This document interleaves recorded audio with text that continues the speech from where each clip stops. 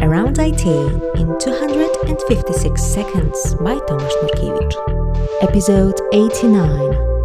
RabbitMQ. RabbitMQ is a message broker allowing asynchronous communication in distributed systems. The key advantages of RabbitMQ include 15 years of open source history, battle-proven Erlang implementation, and support for industry-standard protocols. RabbitMQ is among the most popular implementations of message brokers. Others include ActiveMQ for Java, Celery for Python, and Kafka, if you consider it a message broker.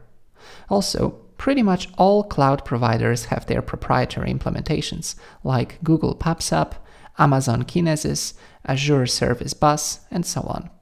RabbitMQ, at its core, implements AMQP, a standard protocol for information interchange. So not only it's open source, it's also built on top of open standards. There are a few key abstractions you must understand when working with RabbitMQ. These are exchanges, queues, and bindings. When sending messages to Rabbit, you send them to an exchange. Exchanges then route these messages to queues bound to them. The role of the exchange is to perform more or less sophisticated routing. For example, so-called fan-out exchange will forward every message to all bound queues. On the other hand, direct exchange routes messages to queues bound with a specific binding key. Each message has a key, so you can easily route by that key. There are more sophisticated exchange types. Moreover, an exchange can be bound to another exchange, forming a more complex routing topology. All this logic is implemented inside the broker, so it's pretty fast and reliable. Talking about reliability, the consumer side is also interesting. First of all, when consumer receives a message, it should be acknowledged. Otherwise, the message goes back to the queue and it's retried. This prevents message losses.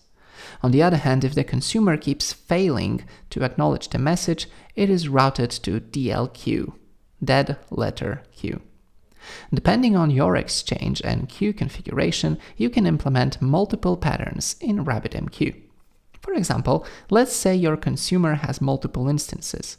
If each instance has its own dedicated queue bound to fan-out exchange, we got ourselves a broadcast. On the other hand, if all nodes listen to the same queue, each message is forwarded to a single node only, chosen randomly.